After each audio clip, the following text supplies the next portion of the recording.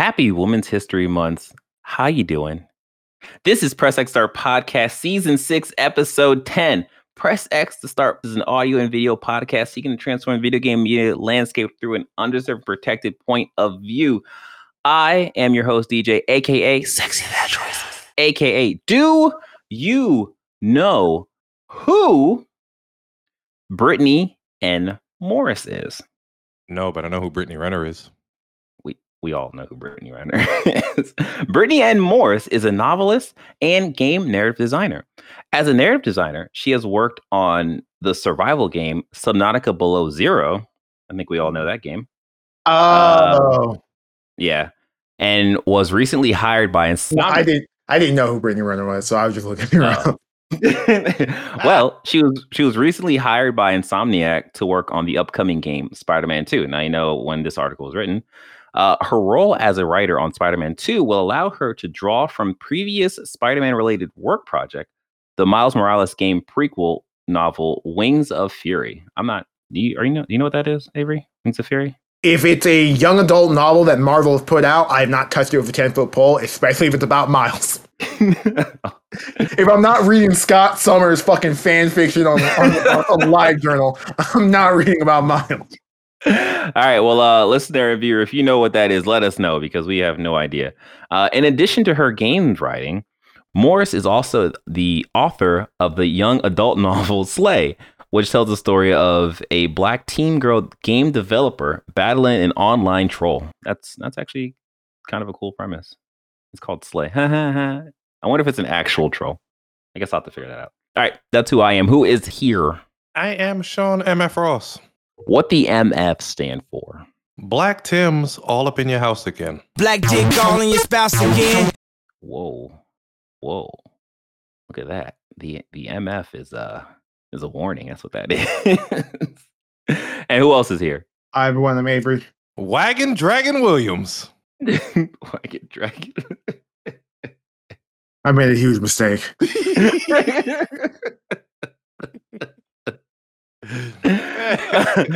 Sean don't miss. All right, that is who we are. And to talk about the things we will be talking about for this podcast. Yeah. Oh, actually, before I get into that, there's an announcement to make. If you haven't seen it, we gave a wonderful review of Horizon Forbidden West, and we need you to check that out. Even if you've seen it, go watch it again because it's awesome. And it is only it's available. It is free 99, and it's available. I believe it's available in verse and audio and video formats. I gotta double check, but yeah, go check it out. It should be in both places, so you need to do that. Other than that, we actually did a live stream of Hogwarts Legacy, and we were pretty shocked by the game reveal. So go check our shocked faces as we watch that thing. And if you don't check it, here's a quick little 1 minute tagline. Trans lives matter. There you go. That wasn't 1 minute, but okay. Did I say minute? Mm-hmm. Time works in mysterious ways, Sean.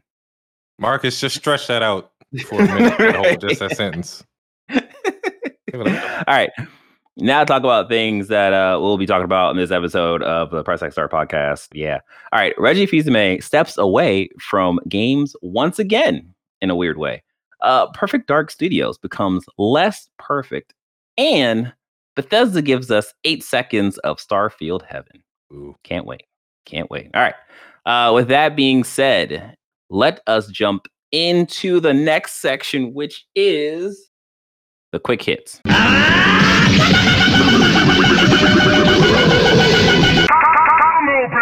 Avery, take it away.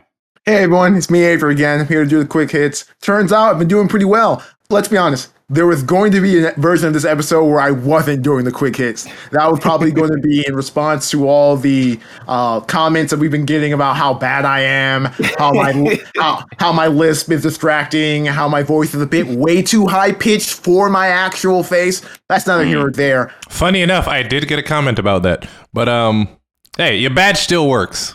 I thought I deleted all those comments, and I don't know how one got by, and I'll do better. This is why I have no self-esteem. Anyway. As Cat Williams said, it's self-esteem, nigga. First story is oddly enough from Yahoo Finance. This is Ben Gilbert. Former Nintendo president left GameStop's board because leadership refused to explain how they would turn the company around. So this is how you can tell that this isn't a games like media website, because there's no definitive pronouns in this explaining what anything is talking about in this sentence. But it tells you what the story is about. Anyway, former Nintendo president Reggie Fils-Aimé left GameStop's board of directors after serving barely a year. Company leaders, including former Chewy CEO Ryan Cohen, wouldn't articulate the company's strategy, he said. To me, that was not acceptable, Fils-Aimé said during a panel at South by Southwest. So ultimately, this is, he joined the board of directors of GameStop when they were struggling to deal with the pandemic and in the midst of the weird Wall Street bets GameStop movement that was going on in the middle of the pandemic. We were like, oh, okay, let's see where this is going. GameStop started fucking pawning NFTs, and the next thing you know, Reddy's like, I'm out. Yep. I'm just looking further at the story. They said during the annual shareholder meeting in June of 21, Chairman Ryan Cohen said something similar. You won't find us talking about a big game, making a bunch of lofty promises, or telegraphing our strategy to the competition. We know some people want to say our whole detailed plan today, but that's not going to happen. That sounds like to me they either don't have a plan at all. Let me say some bullshit right quick. Or they don't want their ideas being claimed by somebody else in the company. As a brick and mortar store, I think GameStop had a place, but the pandemic fucked up everything. Yep. Like, the only reason I don't go to GameStop anymore was because pandemic made it difficult for me to do it in the first 6 months. So I was like, fuck it, I'll just go digital. And I haven't looked back. I would love a world where I could go physical, but like, in a world where I'm rich, I'm going physical and digital at the same time. But that world doesn't exist. So I'm stuck here not owning any of my games and hoping my hard drive and the internet identity that I have with PlayStation doesn't delete shit for me. Because I will tell you this, iTunes deletes your songs all the goddamn time. I can't tell you how many times I've had to rebuy Run the Jewels songs because they just suddenly disappeared from my iTunes list. That was a little rant. But about GameStop, this doesn't surprise. Well, it surprises me in the context of I expected Reggie to have more of an effect on GameStop than what it appeared to seem. And this is clearly just evidence that GameStop is not long for this world. Yeah, for sure. It is a thing of like, if you look at it from, Reggie Fils-Aimé leaves GameStop, it's like, that's crazy. Why would he do that? Or what happened? And you read what happened, you're just like, oh, that makes sense. I would do the same. Like, fuck. I think I'm not staying here. Where's my money? Deep fucking Value, aka Roaring Kitty, just threw it a lifeline, and they survived based off of that. That's the investors that kept on holding it, like when the stock price was at $4 and then it shot up. Oh, yeah. That's really what elongated GameStop's lifespan, I think. Oh, yeah. No, I thought that person said something about this whole Reggie Fils-Aimé leaving. Yeah, I'm so angry I didn't buy GameStop. I remember an episode of fucking KFGD where Greg Miller was like, "This GameStop stock is looking kind of weak right now. I'm not an investor, but I would probably, if it wasn't in the conflict of interest, I'd probably buy some stock right now." I said, "Okay, Greg." If only. If only. Anyway, moving on to our next story. This is from IGN and Ryan Bankhurst. EA, Gearbox, and Microsoft signed open letter opposing Texas anti-trans bill. Okay. Following Texas Governor Abbott's order in February 2020 that called for Child Protective Services to investigate families of transgender children who are receiving gender-affirming health care for child abuse, 65 companies have signed a letter asking for Abbott to abandon these LGBTQ plus efforts. So this is a weird story of real-world politics colliding with video games in that, as the story alludes, Texas has a really insane and beyond fucked up bill about trans rights. In a world where companies are actually having a moral backbone, they are making positive steps in the support of the right decision. Yeah.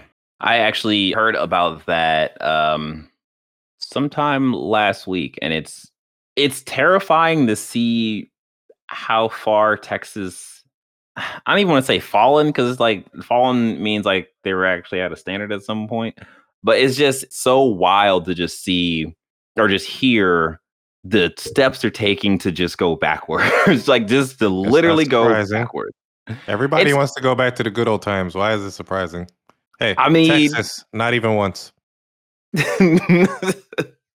It's surprising. It's one thing where just like they're like, we don't really think the black people, they should be working more than us whites. But like, it's crazy to be like, nah, we're just gonna everyone that's not white male, we're just gonna affect your lives in many ways. But yeah. Well, good on them, and I don't think anything's going to change in Texas until they have some broad, sweeping, like political shifts in there. But that's going to take for the elimination of gerrymandering and actually properly drawing district lines and stuff. Yeah. But that ain't gonna happen for a while. It's not going to happen for a while.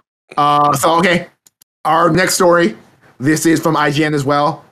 From Kat Bailey, the Cat Bot. Shout out to her.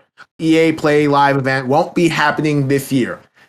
Now, the story is self-explanatory in that EA has announced that they're not doing EA Play. I found out this story because I'm a Greg Miller fan. I follow him on Twitter, and he responded that funny how I did EA Play for 2 years in a row, and everything was fine. And then Xavier Woods, Austin Creed, does it for 1 year, and it's canceled. What you trying to say, Greg? Yeah. Oh my god. Man, what? Because I saw that what Avery posted, I was just like, oh my god. And then I watched the whatever kind of funny cast they showed around that.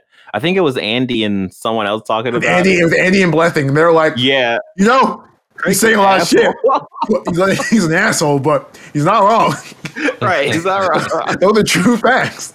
Oh, the irony is that one they did with Xavier Woods is probably their best produced in terms of an EA Play conference. Yeah. That being said, we had this discussion in our Discord about what does this mean, and while DJ was more like questioning what are they going to do, I was like, this means that if they start releasing content, like if they're not doing EA Play, there's a chance that any EA content will have to be featured in other press conferences where it won't be buoyed by Madden and FIFA. Yeah, that's true. That's a good point. Which will give it... Or they may do separate shits like little mini things like Nintendo Direct, like a deep dive on Dragon Age or State of Plays or Treehouse. Yeah. I think that's the move. God damn it, Microsoft, trying to get me to get Game Pass. So I see you play games, Avery. You want to try this game service? What's infuriating is I'm pretty sure I still have Game Pass for the next 2 months, and it's like, oh, your PC has a month of Game Pass. You don't want to run out, do you? Right? But we still got Jeff Keighley's Summer Game Fest turning this year. Yeah. Yeah. Hopefully I get invited for another event somehow. Yeah. That'd be pretty cool. Let's get ready for 7 months of press conferences. Hey. Yay. Okay. Number 4. Strap in, everyone. Oh, dear. This is from Kotaku, from Ethan Gotch. Report. Wow. I can't believe I Ron Burgundy that shit and read the word report. Anyway, Ori Studio accused of being oppressive, sexist workplace. Developers say Moon Studios, the team behind the Ori franchise, have a no bullshit policy which gave the founders license to bully and demean people. Essentially what that meant was the founders walked to a room that said, hey guys, we're all equal here, and we want to show that equality by saying, you can say whatever you want and we won't fire you. Which translated to the founders being like, we can say whatever we want and there's no repercussions. Pretty much. So I'm gonna read an excerpt of just giving you an example of what the Moon Studio workplace was. One screen cap, and this is from Ethan Gotz's article, so give it a click if you can. Give them a shout out. They do good work at Kotaku sometimes. That was an unintentional dig. They do good work. One screen cap of a work chat shared in the report shows Coral, who is one of the founders of Moon Studios, writing, "Nobody cares what you really think," followed by Mallard writing, "Lol, you're..." I'm not going to say it. Actually, I think I can say it, but I'm not going to say it because I'm going to show personal grit. Just read the shit. I'm doing the math in my head about whether I have the R word privileges. Yes, I do. Oh. Anyway, followed by Mahler writing, "Lol, you're retarded." Though that it's not clear who the remarks directed at, VentureBeat also reports that after one long meeting, Mahler concluded by typing, "I really need a woman." Jesus Christ. That's not funny. I mean, it's funny if it's like it's three guys hanging out, but it's not funny when it's a mixed company of a group of people. Yeah. Nah, I really don't understand.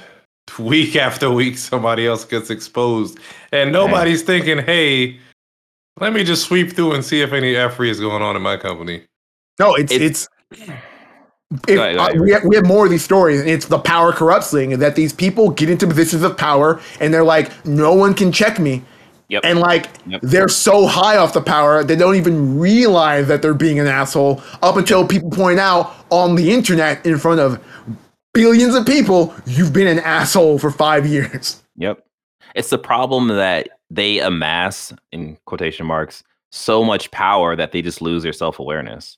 Because if they had a shred of self-awareness, they would understand, oh, everything I'm saying is essentially being recorded, and that could get me in trouble later on. Or if they had self-awareness, someone probably would have gone to them and say, "Hey man, this is inappropriate." And they would have been like, "You know what? It is. And I'm going to check that." Instead of, we have an open, we have a no holds bar policy here, guys. You can't check me on this. Right. Horrible. Yeah, just horrible. Cringe. Absolutely cringe. Yeah. This next one is equally as cringe and kind of sucks because I really, really like this developer. This is from GameIndustry.biz, and this is from Brandon Sinclair. Phenomena co-founder Robin Hunicke accused of creating a toxic workplace. If you don't know who Robin Hunicke is, she came from EA working on The Sims, and then she became one of the producers of Journey. So she was part of that game's entire big boom. And then she went on to found Phenomena, who went out to make a game called Luna, and then also helped produce the Katamari Damacy's creator's follow-up game, Watam. If you still need help figuring it out, and if you're a Kind of Funny fan, she's been on Games Daily. Yikes. But I mean, what are you gonna do? Like you don't know the people's true colors, right? Unless something like this happens. She's just trying to show equality, guys, that women can create toxic workplaces too. So here's a quote from the GameIndustry.biz article. She'd make comments about people's messy breakups, people's current conflicts they are having with significant others, her opinions about people's dating lives, whether she knew they were in therapy or not. Wow. Yikes. Oh my gosh. It sucks. Those string of sentences. No, you should have kept reading the next sentence, Avery. Nope. Oh, it gets worse? I'm giving you enough color. It needs to be said. Sometimes it would be comments about people's personal appearance, how feminine they were, or if they were struggling with their sexuality. Get this chick up out of here, too. Wow. Oh, that's even... Oh, man. I was going to say, like, the first, like, two sentences reminds me of, like, the worst kind of, like, Real Housewives of Orange County, where I always got to say some shit because there's a camera on me and blah, blah, blah, blah. But that last one's just like, oh, no, you are bugging. You are horrible. Jesus. Yeah. All right. And what really sucks is like, this is a small indie dev team who makes good and interesting games, and like Steve Gaynor, who ruined what is the studio's name? Fulbright, with his own toxic antics. This is one of those things where, like, hey man, it's all bad, guys. These stories gonna keep happening. The pain train keeps coming. This is from The Gamer. Jesus. And this is from Justin Reeve. From Software employees report poor pay and working conditions. From Software employees have been reporting poor wages and working conditions. The company is one of the highly regarded developers in the game industry on account of its various entries in the Dark Souls franchise. From Software has recently made Sekiro, Shadow of Die Twice, and Elden Ring, which have both been incredibly well received by critics. The reports were made by current and former employees on the popular job board called Career Connection. Some of the messages date to over a decade, suggesting that the conditions of the company have remained substantially the same year after year. Are they just making games about their working conditions? See, here's the thing, right? John, you got there before I did. You got there before I did. I mean, like, we're joking because, like, you know, at this point, this is really the only thing we can do. Yeah, but like, this is Art imitates life, man. There's definitely like a tarnished joke in there somewhere, but I don't have the brain power to go there to get there. But like, on a serious note, though, like, this is crap, and that's a primarily Japanese studio, isn't it? It's an entirely Japanese studio. Yeah. Okay, well, that's par for the course in Japan, though. It is. Yeah. You work a 20-hour day, and they're like, "You're going home already?" I mean, everybody else is working 22 hours. I mean, it's shitty, but it's according to like the report, like the average salary in converted to dollars from yen is $29,000 a year. Right. Yeah. That's like, I have a shitty job, and I'm pretty sure I make more than $29,000 a year. Yikes, man. The thing is, like, the way that I see stuff like that, where it's like, yeah, you know, it's a Japanese studio, and they don't really have the best working conditions because of, you know, whatever. Japanese office culture. Yeah, but like, Elden Ring is a global property right now, and because it's a global property, there are eyes looking at it from all over the world. So they are, of course, going to be judged by people from all over the world. And that is going to affect the people working at those studios and realize, oh, I didn't realize how crappy our situation was. This does suck. Like, this is not good for us. We shouldn't have this. And it's one of those things where it gets kind of weird because Bandai Namco is also a Japanese entity. So, like, so to clarify, because I looked this up, Bandai Namco doesn't own From Software. They just have a publishing deal with their games. I'm pretty sure, if I'm correct, I'm going to look this up to make sure I'm correct. I think Kalikawa Productions, who is an anime and manga group, owns From Software. Oh, interesting. Yeah, the Kalikawa Corporation, who I know from making manga, owns From Software. Oh, well, then that tracks then, because the anime artists and all that get paid like shit as well. All I'm hoping right now is for Sony to be like, I think we need to reassess our what'd they say? We need to reassess our relationship with From Software. Oh, that's what Microsoft said with the yeah. This is crazy. As I'm reading through it, it said there are no special treatments for pregnancy and childcare. Most female employees who are about to give birth are expected to leave the company. This is straight out of 3-4 decades ago. Like, what? Like, I don't know what From Software's like evaluation currently affects Kalikawa, but like, I just did a short look at their equity as a company, and like, maybe From Software is super expensive, but I think Sony can 100% own Kalikawa, which would make their anime interests, which have been bolstered by Funimation and Crunchyroll and Aniplex and all that, more solid. You never know. I'm just suggesting things. Wrong. Although I think the question would be like, okay, well, is that like a monopoly on Japanese entertainment? I don't know, because it wouldn't be like a straight monopoly on. I mean, because if they got Funimation and Crunchyroll, isn't that a monopoly right there? I think it's weird because those two companies don't make anime. True, that's a good point. You got to. In fact, like, they're just licensing anime and bringing it to America. Yeah, that's a good point. Yeah.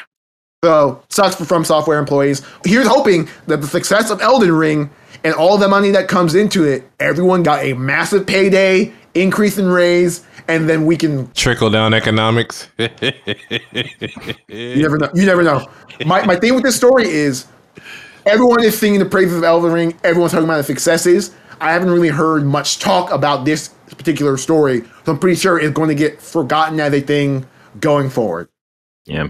I don't want to be a pessimist here, but like, I'm not really holding my breath because as the article pointed out, like these working conditions has been, apparent over a decade ago. Yeah. And like Sekiro, got Game of the Year. So like it got notoriety. It didn't get as much notoriety as like Elden Ring, but like it was selling very well. So it's like, they get the money and they do the same thing that they always do with the money, which is don't spend on the employees. So yeah. Okay. So this story isn't as bad. So there's that. We're climbing up the shit mountain. Let's go. The ball is going up the hill. The ball is going up the hill. This is from Okay. This is from Video Games Chronicle from Andy Robinson. Insiders describe Fast and Furious exit from Xbox's Perfect Dark Studio. As much as half of the core development team have quit in the past year, the initiative management, however, said it's confident in their team.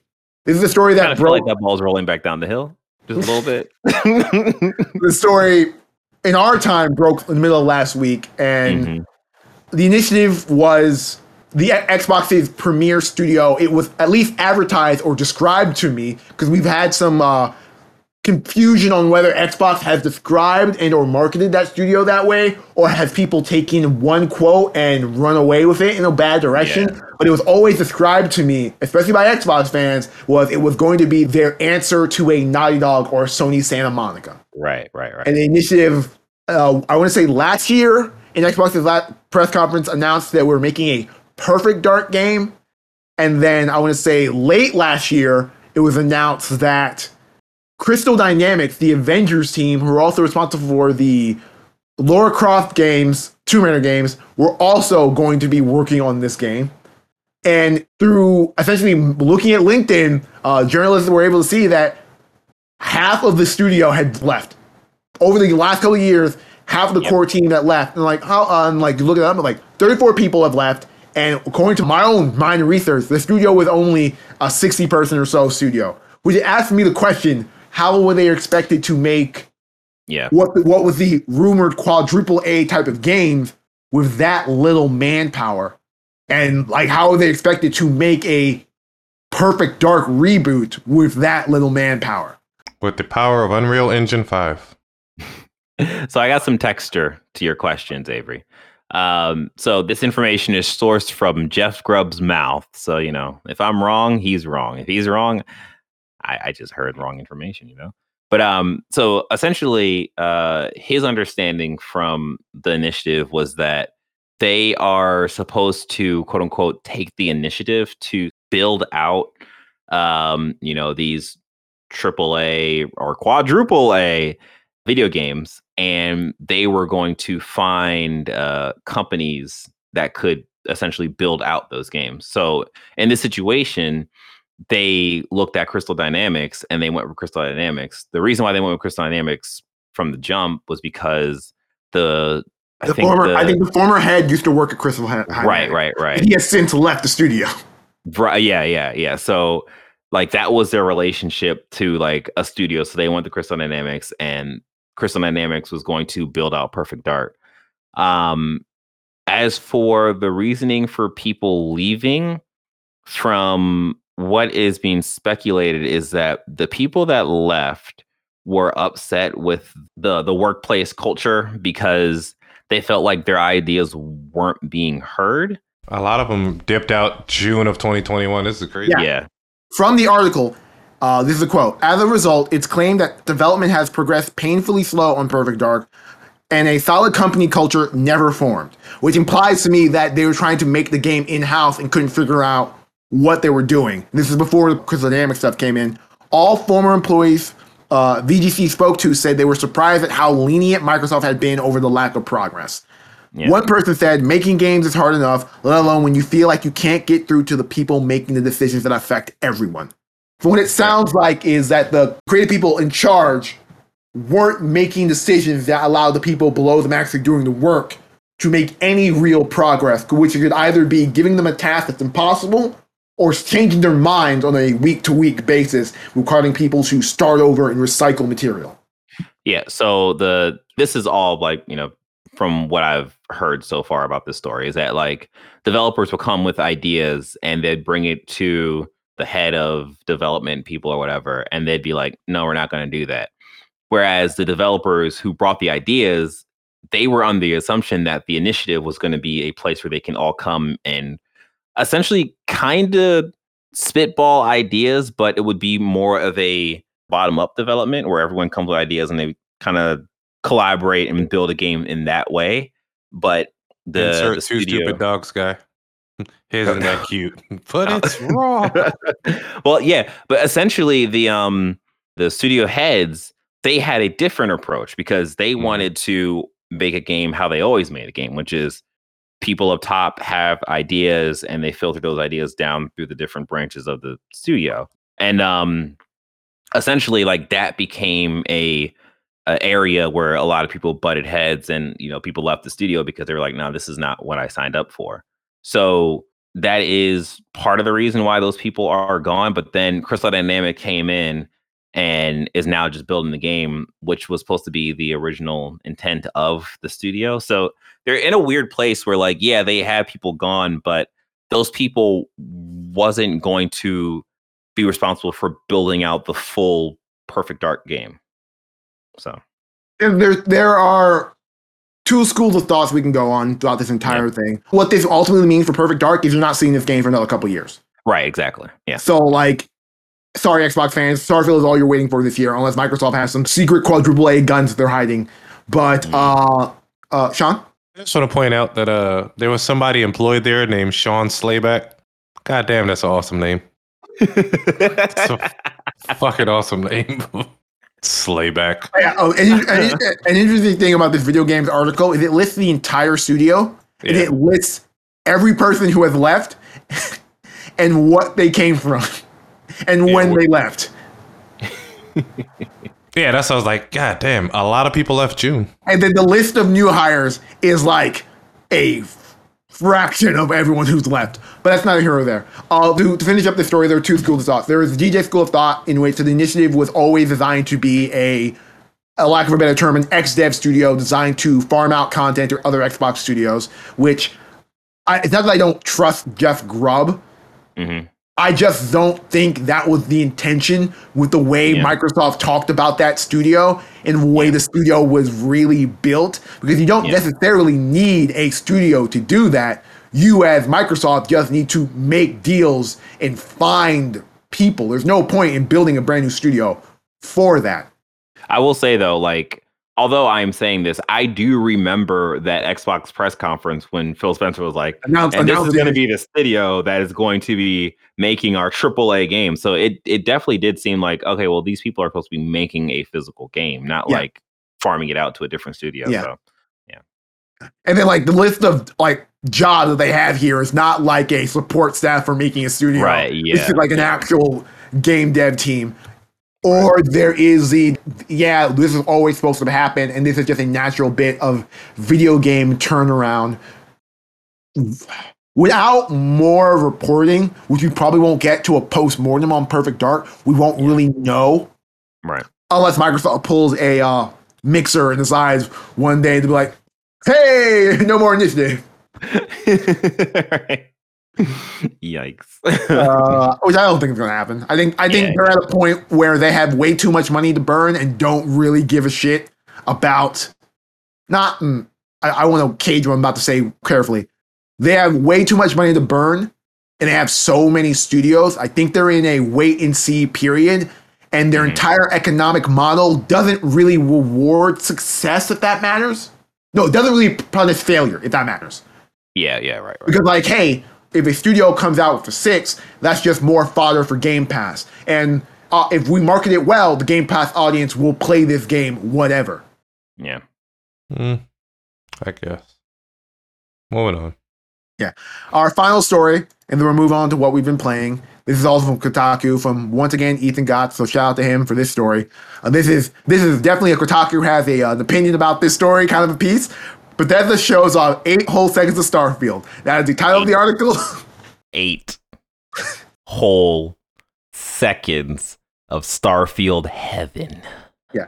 Bethesda has unleashed another mini salvo of teasers for its upcoming open-world space RPG Starfield. Director Todd Howard and others spoke a bit about how factions, companions, and other mechanics will work in a new roundtable video, and also showed 8 whole seconds of what looks like actual Starfield gameplay, maybe. I think you have to add the caveat of maybe at the end of there. Yeah. Unless it gets delayed, Starfield will be out November 11th. That said, we haven't really seen Bethesda's next game outside of last year's cinematic trailer and a bevy of concept art. Today, the dam broke, and we finally got what looks like an in-game view of a friendly robot named Vasco.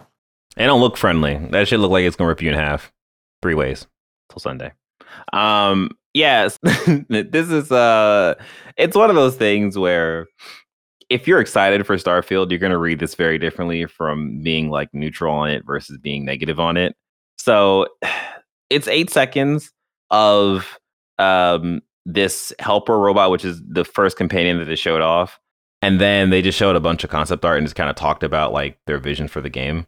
So it's like, all right, cool, I guess. But they're definitely going the route of Fallout 4, where they're going a modified route of Fallout 4, where they're like doing these little like teasers and stuff, and they're going to show off something probably E3 time, and then drop the game November 11, 22 or whatever. I don't know, man.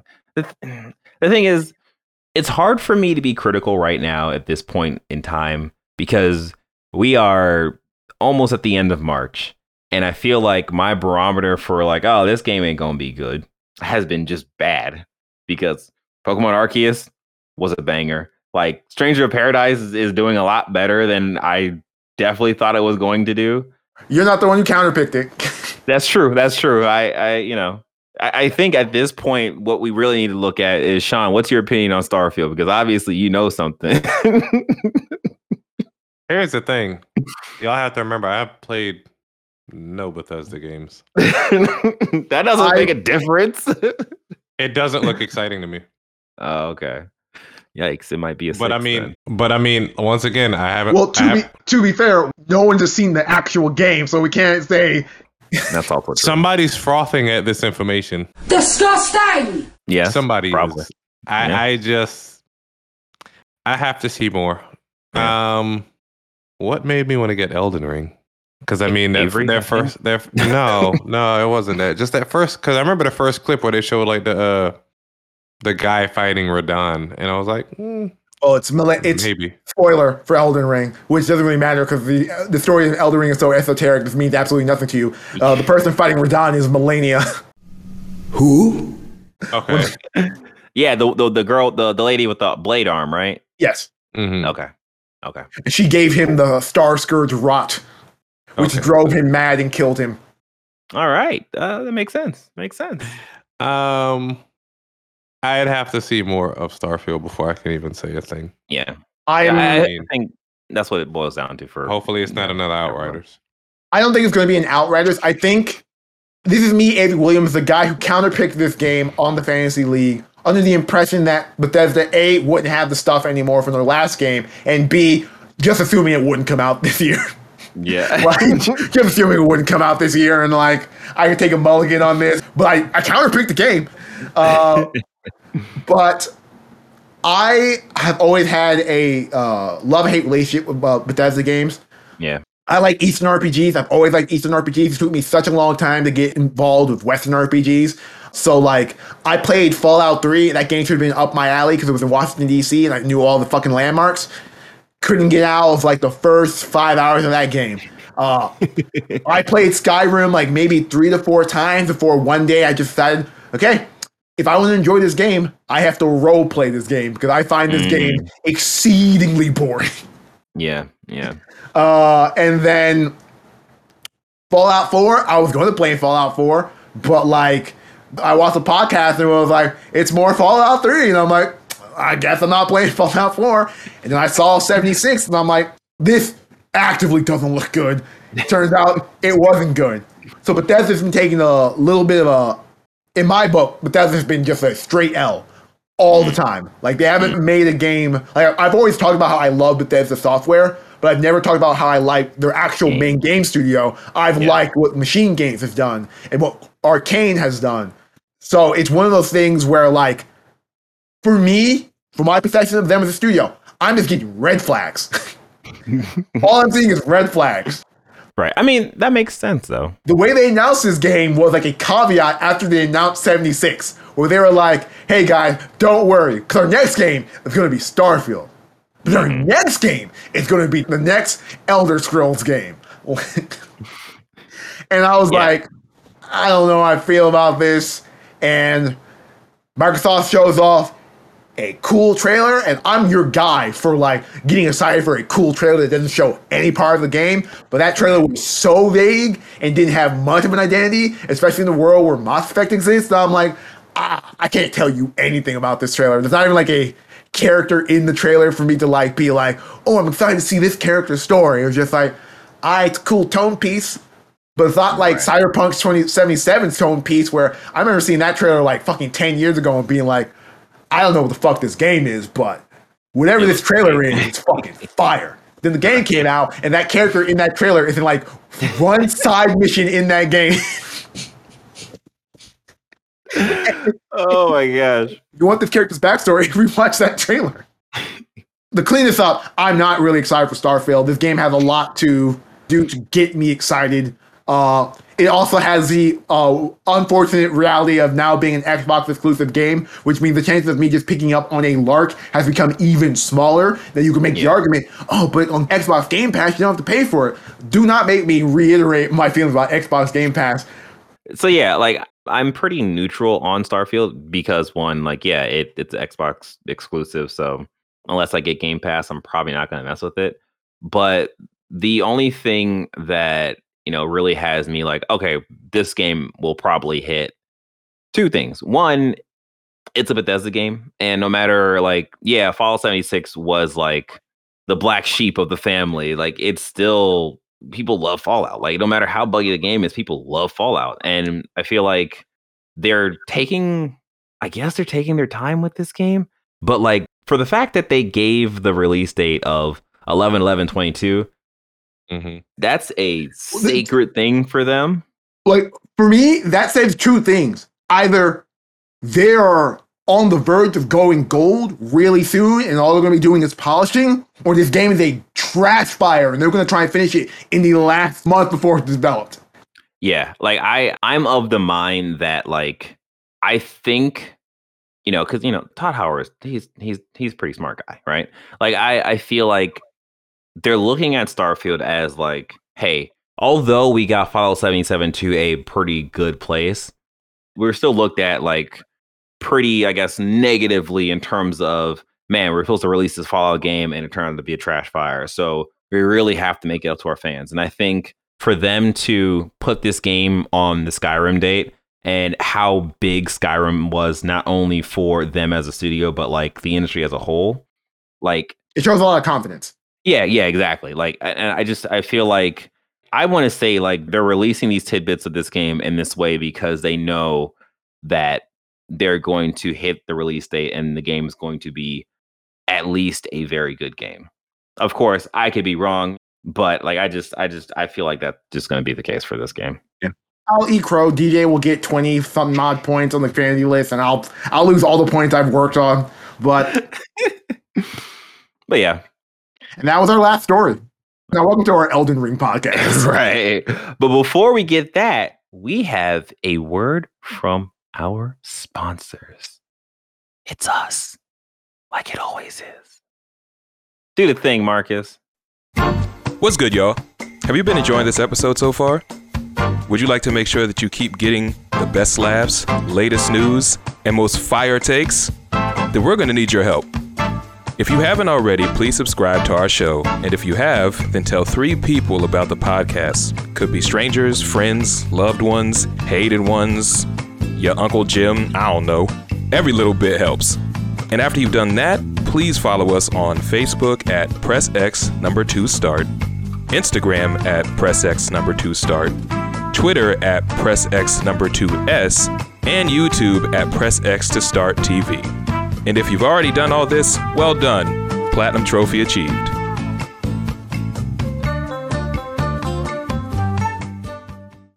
And we are back. And now it is time for us to talk about the game we have all been playing. Yes, that is Elden Ring.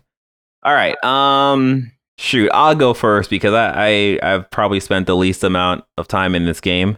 So, yes, I am playing Elden Ring. I've put in, I don't know, maybe like 15 or so hours in it. I got to look at the game clock. It's really hard to tell. I have many feelings about this game. I will say that my history with Dark Souls is very, very small. I played a little bit of one of the Dark Souls game. I've played the demo of Demon Souls. I played the demo of Demon Souls again on the PS5 for a little bit at Sean's place. And then I played about an hour or two of Bloodborne. I've played Bloodborne, the start of it, multiple times, but I've gotten about an hour or so into that game. So I don't really have a wide knowledge base of Dark Souls and the language, I would say.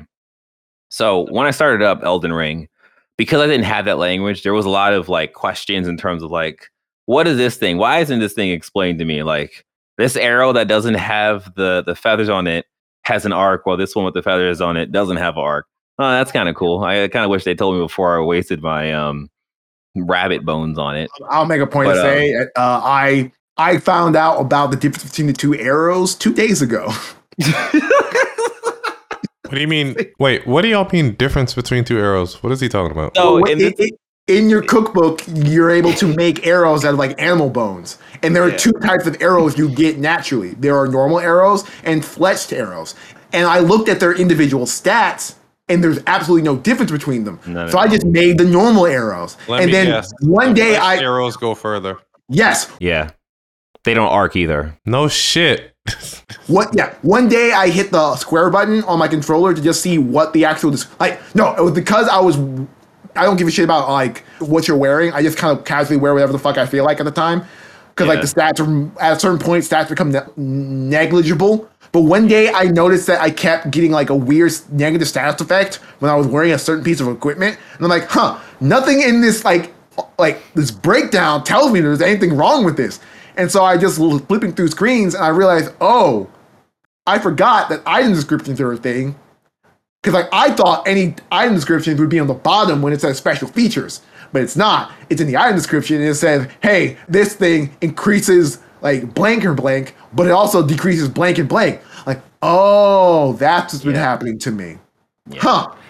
Let me look at these other item descriptions. Maybe I've been missing some things. This basically says this goes further. But fletched arrows do that in real life. Yeah, no, exactly. So like, it's cool to see like, but one of them is easier to make. Yeah, exactly. Like if you know about archery, you'd be like, oh yeah, obviously when you have the feathers on the back of it, it doesn't arc as much because of aerodynamics. And I think one of the main problems I've been bumping up with this game is y'all will never be space niggers. Wait a minute. Space? But yeah, like one of the things I've been bumping up with this game is just that there are like for the items, there are item descriptions. Put that in the item description. No. Like it's not that hard. Like it's because it's the conscious choice of we're going to leave this information off is annoying at times. And it's just like that is not so bad because, it doesn't require that much resources. And it's just like, all right, whatever. But like at the start of the game, I had amassed like, I think maybe like 3,000 or 4,000 runes. And I was just like, I'm going to buy these cookbook things because they might be helpful. It's like crafting stuff. And then I bought the cookbooks and I couldn't craft anything in the cookbooks because all the crafting materials, of course, wasn't in the open area. So it's just like, I just wasted 3,000 runes on these cookbook stuff that I can't even use. That reminds me of I was trying to get, the Alexander character gets stuck in things. Oh, yeah. The second time I encountered him stuck in something, he's like, something might break. You can't do that. I need something slippery to get me out of here. I'm like, slippery. All right, let me look through my shape, see if I have anything slippery. All right, let me throw some grenade, like some pots at you. And like, well, there's the thing. Ultimately, what you need is an oil cask. Unfortunately, the cookbook for an oil cask is hidden in an area that you can only get to if you decide to explore a certain area. So I was like, I wonder if I've done that already. So I spent about 20 minutes trying to get him out with various things. I'm like, till I realized I just don't have the thing. Yeah. My man wanted name brand KY jelly, not that store brand shit that Avery was throwing at. Everything else reacts to my skin. I need the sensitive skin one. Need polyurethane.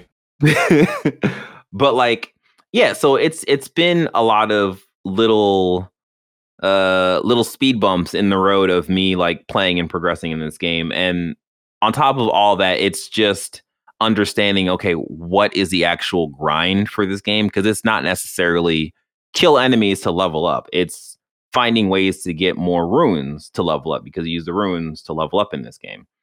So while doing all that, I am also learning the combat, figuring out how stuff works. There's a parry in the game, figuring out the parry. I have to say, out of all of my experiences playing games with parries, Dark Souls parrying is probably the worst experience I've had learning how to parry in this game. And it kind of goes into my bigger, I guess, critique in the game, but I'll get to that later. The parrying, when you press the button, the character does an animation, right? You would think, okay, well, it might be a system where as the person attacks, you press the button and like, you know, you will parry the attack.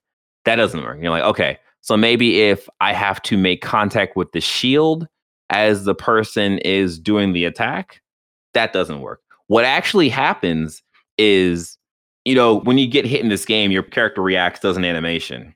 You can parry something while still taking the damage, but your character won't do the animation of taking damage. So the person will just sit there. And it's just like, this feels like a bug. Because when I first did, I was like, oh, I parried an attack, and I looked at my health. I'm like, I'm almost dead. What the fuck just happened? Well, most shields have a damage negation value. So even if you do... No, when you parry, you don't take any damage. Because I actually managed to parry. And when you parry, the enemy reacts and you're able to get a free blow in. Phrasing? That sounds weird. You're able to get a free attack in. So, Dark Souls. But, yeah, so like, out of all the time I tried like learning how to parry, like I watched videos and the video was like, yeah, so what you do is you press the button as the person is coming down on the swing, and that will trigger the parry. And it's just like, but when is the person swinging? That's the thing. And like, I think, and that is the language of Dark Souls games, because the actual AI of the enemies and the bosses, they're not smart. They're not trying to bait your attacks in an elaborate way. Everything just works off of their wind-up swing window, because it doesn't work off of a normal thought process of, okay, this person is going for a wind-up swing, the person's going to hit. Like, they will wind up, they'll take a couple of breaths, they'll get some coffee, probably go use the bathroom, come back, and then do the swing. And you're just like, Jesus Christ, this took forever to hit the swing. But like, that's the game that you have to play in this game.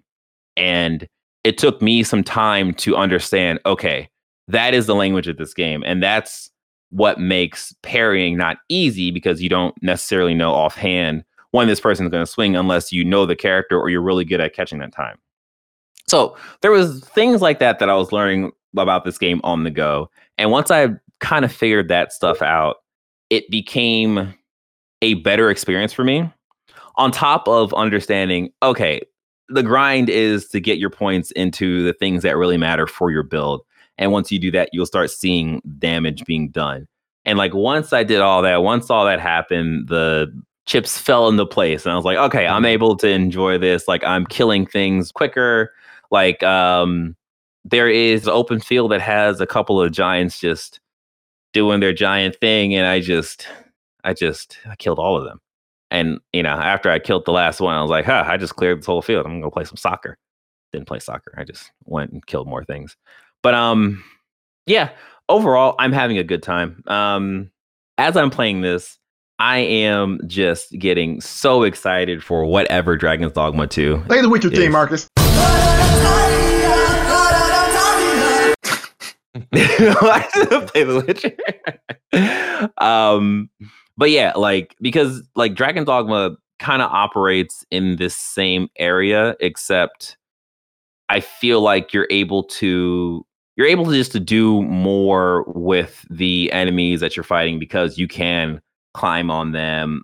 And then again, like I don't know if I just don't have the proper tools yet or whatever, but like for example, in Dragon's Dogma, if you're fighting a Cyclops, if you have an arrow, you can shoot the Cyclops in the eye and it will blind the Cyclops and you get like free hits and like the Cyclops will like drop to the ground or whatever. But like I don't think What you can about do the that. enemies with 2 eyes? Can you shoot their eyes out as well?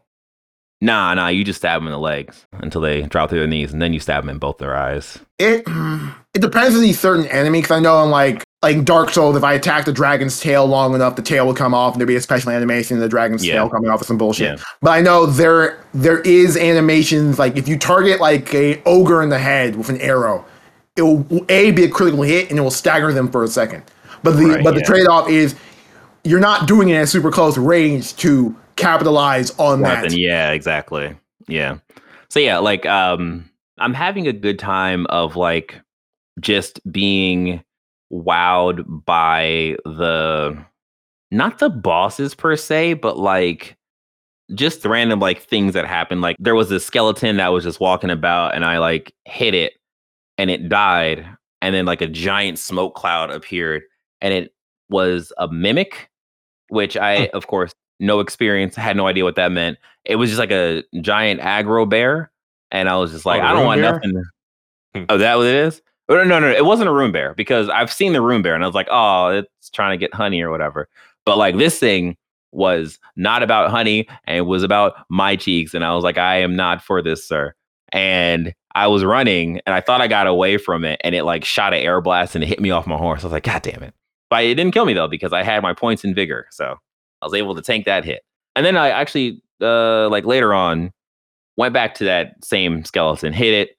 It switched to the bear. And I was like, this time I'm strong enough to fight you. I was not strong enough to fight it. And it killed me mercilessly. Apparently they're one of the more tougher enemies in the game. Yeah, I found that out. Yeah. I found that out after the fact. Yeah, overall, I am enjoying this game. It takes up my mental space of like, man, I can't wait to play this game. But then once I actually play the game, I'm just kind of like, what am I doing right now? I guess I'll go east. I guess I'll go north. But like once I get into the game, my excitement for the game kind of drops a bit. So yeah, but I'm still progressing through the game and, you know, seeing stuff and learning stuff as I go. But yeah, that's been my overall early experiences with the game. Who wants to go next? So I'm trying to figure out how many hours I have in the game. I am somehow over leveled, but still terrified of every mob just because the lowliest of shit can like do some weird, you know, fury strikes on you and not let up.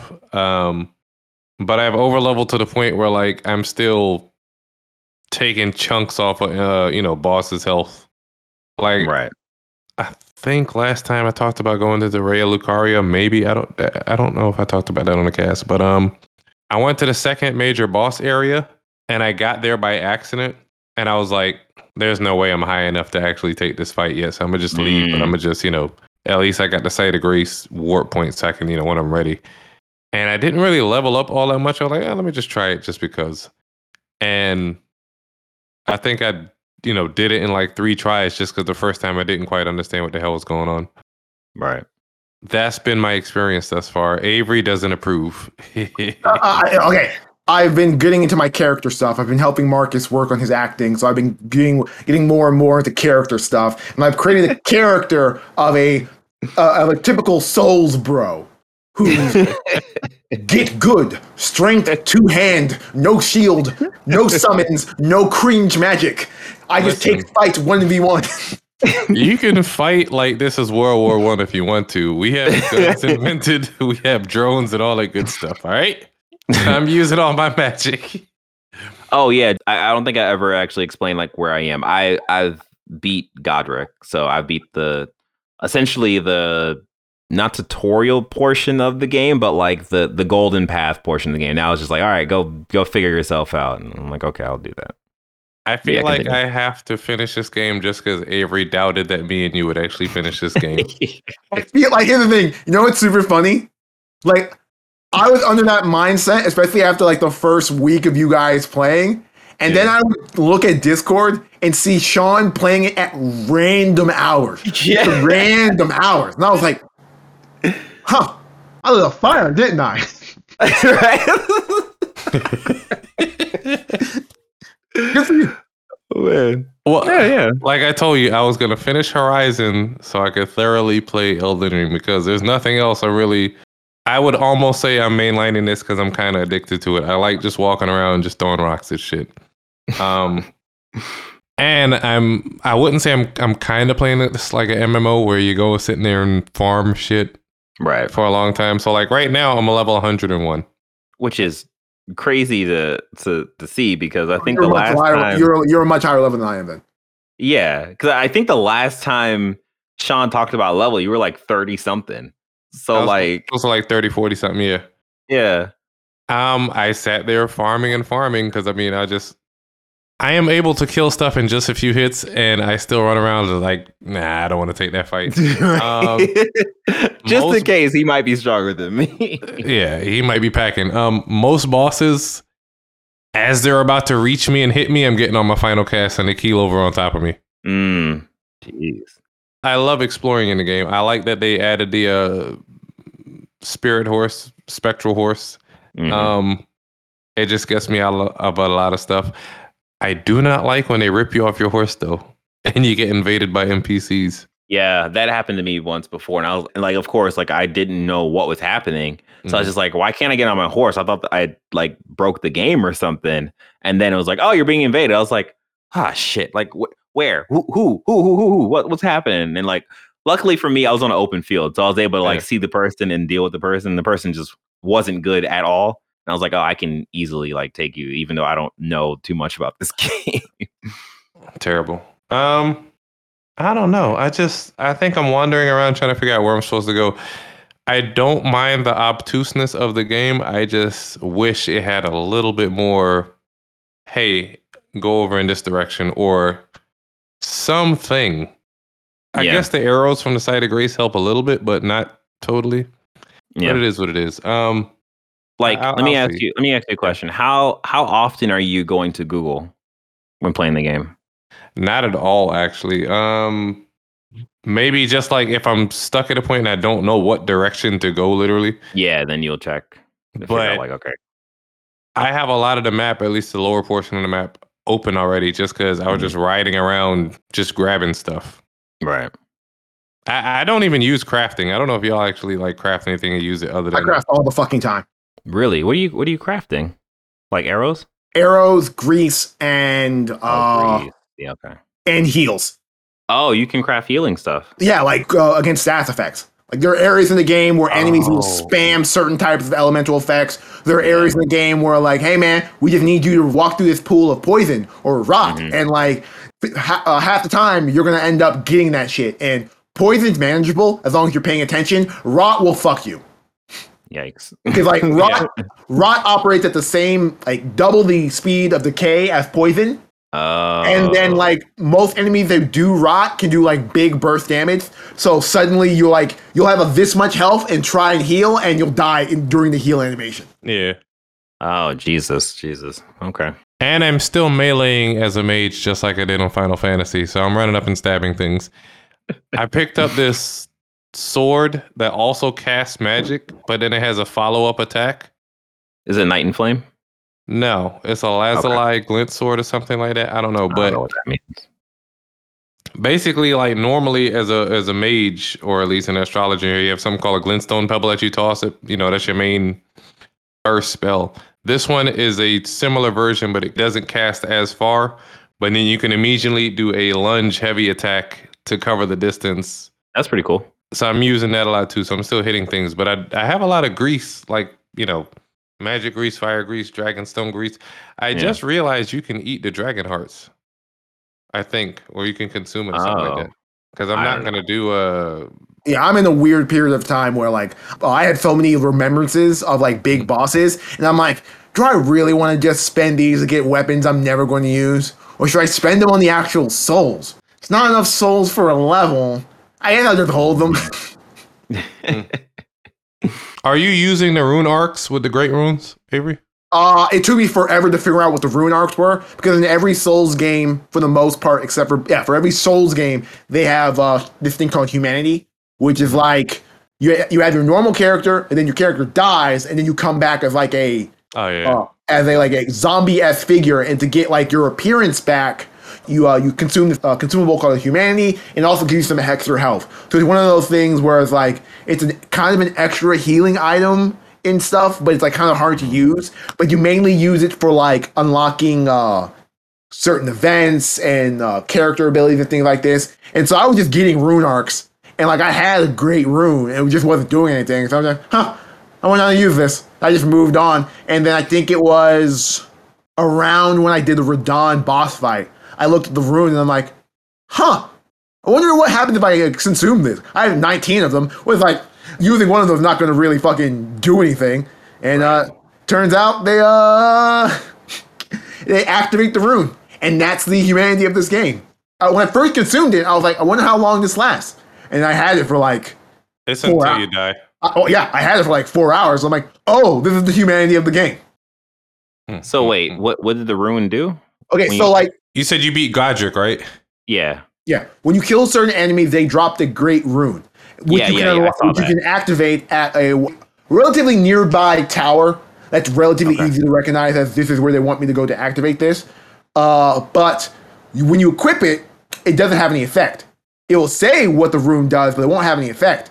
If you pop a rune arc, it will activate the Great Rune you have. The rune arc is the crescent looking thing, right? Yeah. Is that not an attack? No. It's a consumable item. You consume it, and it will activate the effect of that Great Rune, and the Godric one is the one that gives you a boost to all your parameters. So suddenly I'm using that, and I can finally use magic. And interesting. Yeah. I don't think I even have a need for it right now if I use that shit.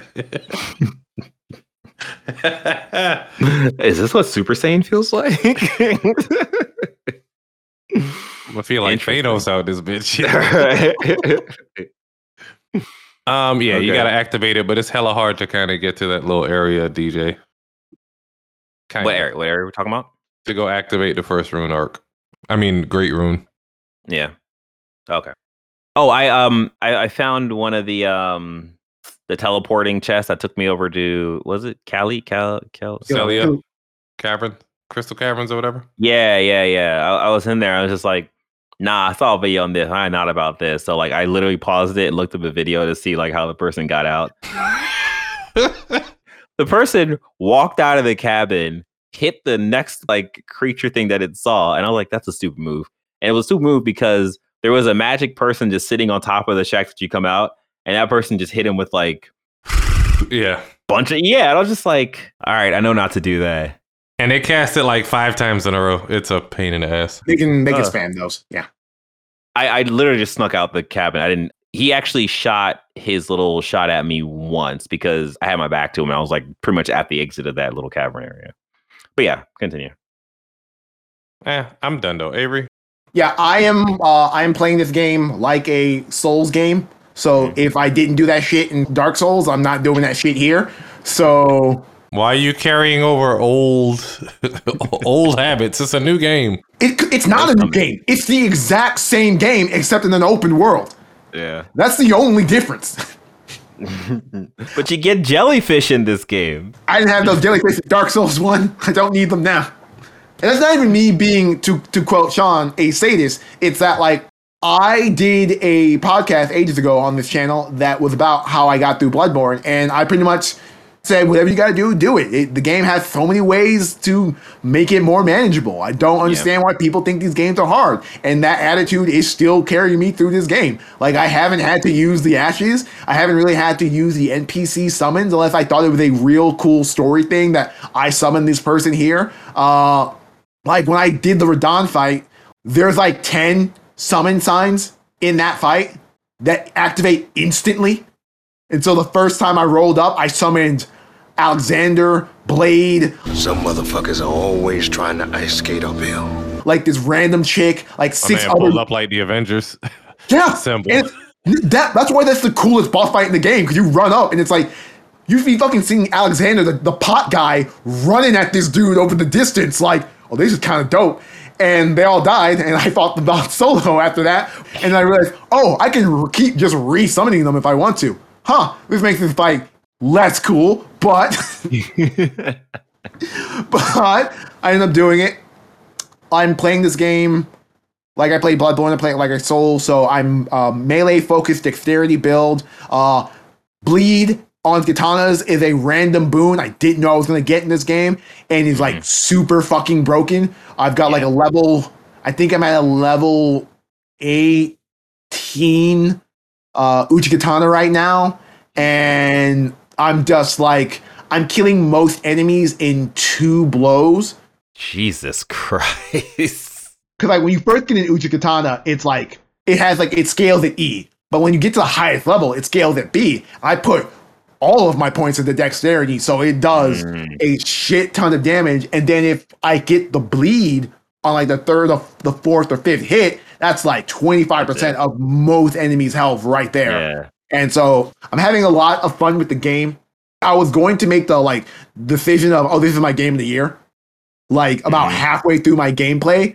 And then I realized I was like a third through the game, and I'm like, okay, this is wearing on me. And then I got to my 3rd encounter with a Crucible Knight and my 5th duo boss doing bullshit, and I'm like, oh, these are things I can critique about not liking this game. Like, the game's lack of the true realization doesn't really bother me because I expect that out of Souls games, and for the most part, narratively, it's fine because it's either completely random and it's just like happenstance you find it, or it's like narratively consistent. Like a character will randomly say, oh, when I was a young knight, I was traveling around, I had a magic sword and I lost it in a building. I wonder what building that was. And you go there and you find the sword lost in the building. I mean, he told you where it was. You just had to fucking find that shit. Yeah, I'm enjoying my time. I'm a little bit burnt out because like I'm just sitting there going like, how much of this game am I going to do? Like, I had a period where like I had nothing to do but play Elden Ring. When I told you I fought like 20 bosses in a single day, and like a lot of the mystique of the lots of bosses in this game are ruined when it's clear that this boss is just an NPC summon. Like, this is just a player character that they've put in here as a boss figure, or this is the 3rd time they're going to fight this boss, and it has more HP and one more bullshit gimmick move that you can do now. But it's like, and those are kind of annoying. And then like, there's a lot of cut and paste dungeons in the game in terms of like exploration. Like, if you see a catacomb and you see a cavern, it's going to have a different layout, but odds are it's going to be the exact same inherent design unless it has to do with the story. But that being said, I am, according to the game's card, I'm 33% way through it. I technically can beat the game now because I've beaten 2 shard bearers. But like, I'm going to keep on my gauntlet of exploring the area and fighting every boss I see. Okay. Cool. All right, well, that's our update of where we are with Elden Ring. This has been our episode of Press X to Start podcast. We hope you enjoyed this episode as much as we enjoyed making it. Don't forget to rate and review us on your favorite podcasting apps. Make sure you like, subscribe, hit the notification bell, and share with your friends, your relatives, your coworkers, and just the random people you see on your way to 7-Eleven. If you missed any of this, you can find all details and more on our website at pressx2start.com. Until next time, we will be talking about more game news and probably our updates in where we are in Elden Ring. You take care and you have a good day/night. Peace out. Deuces.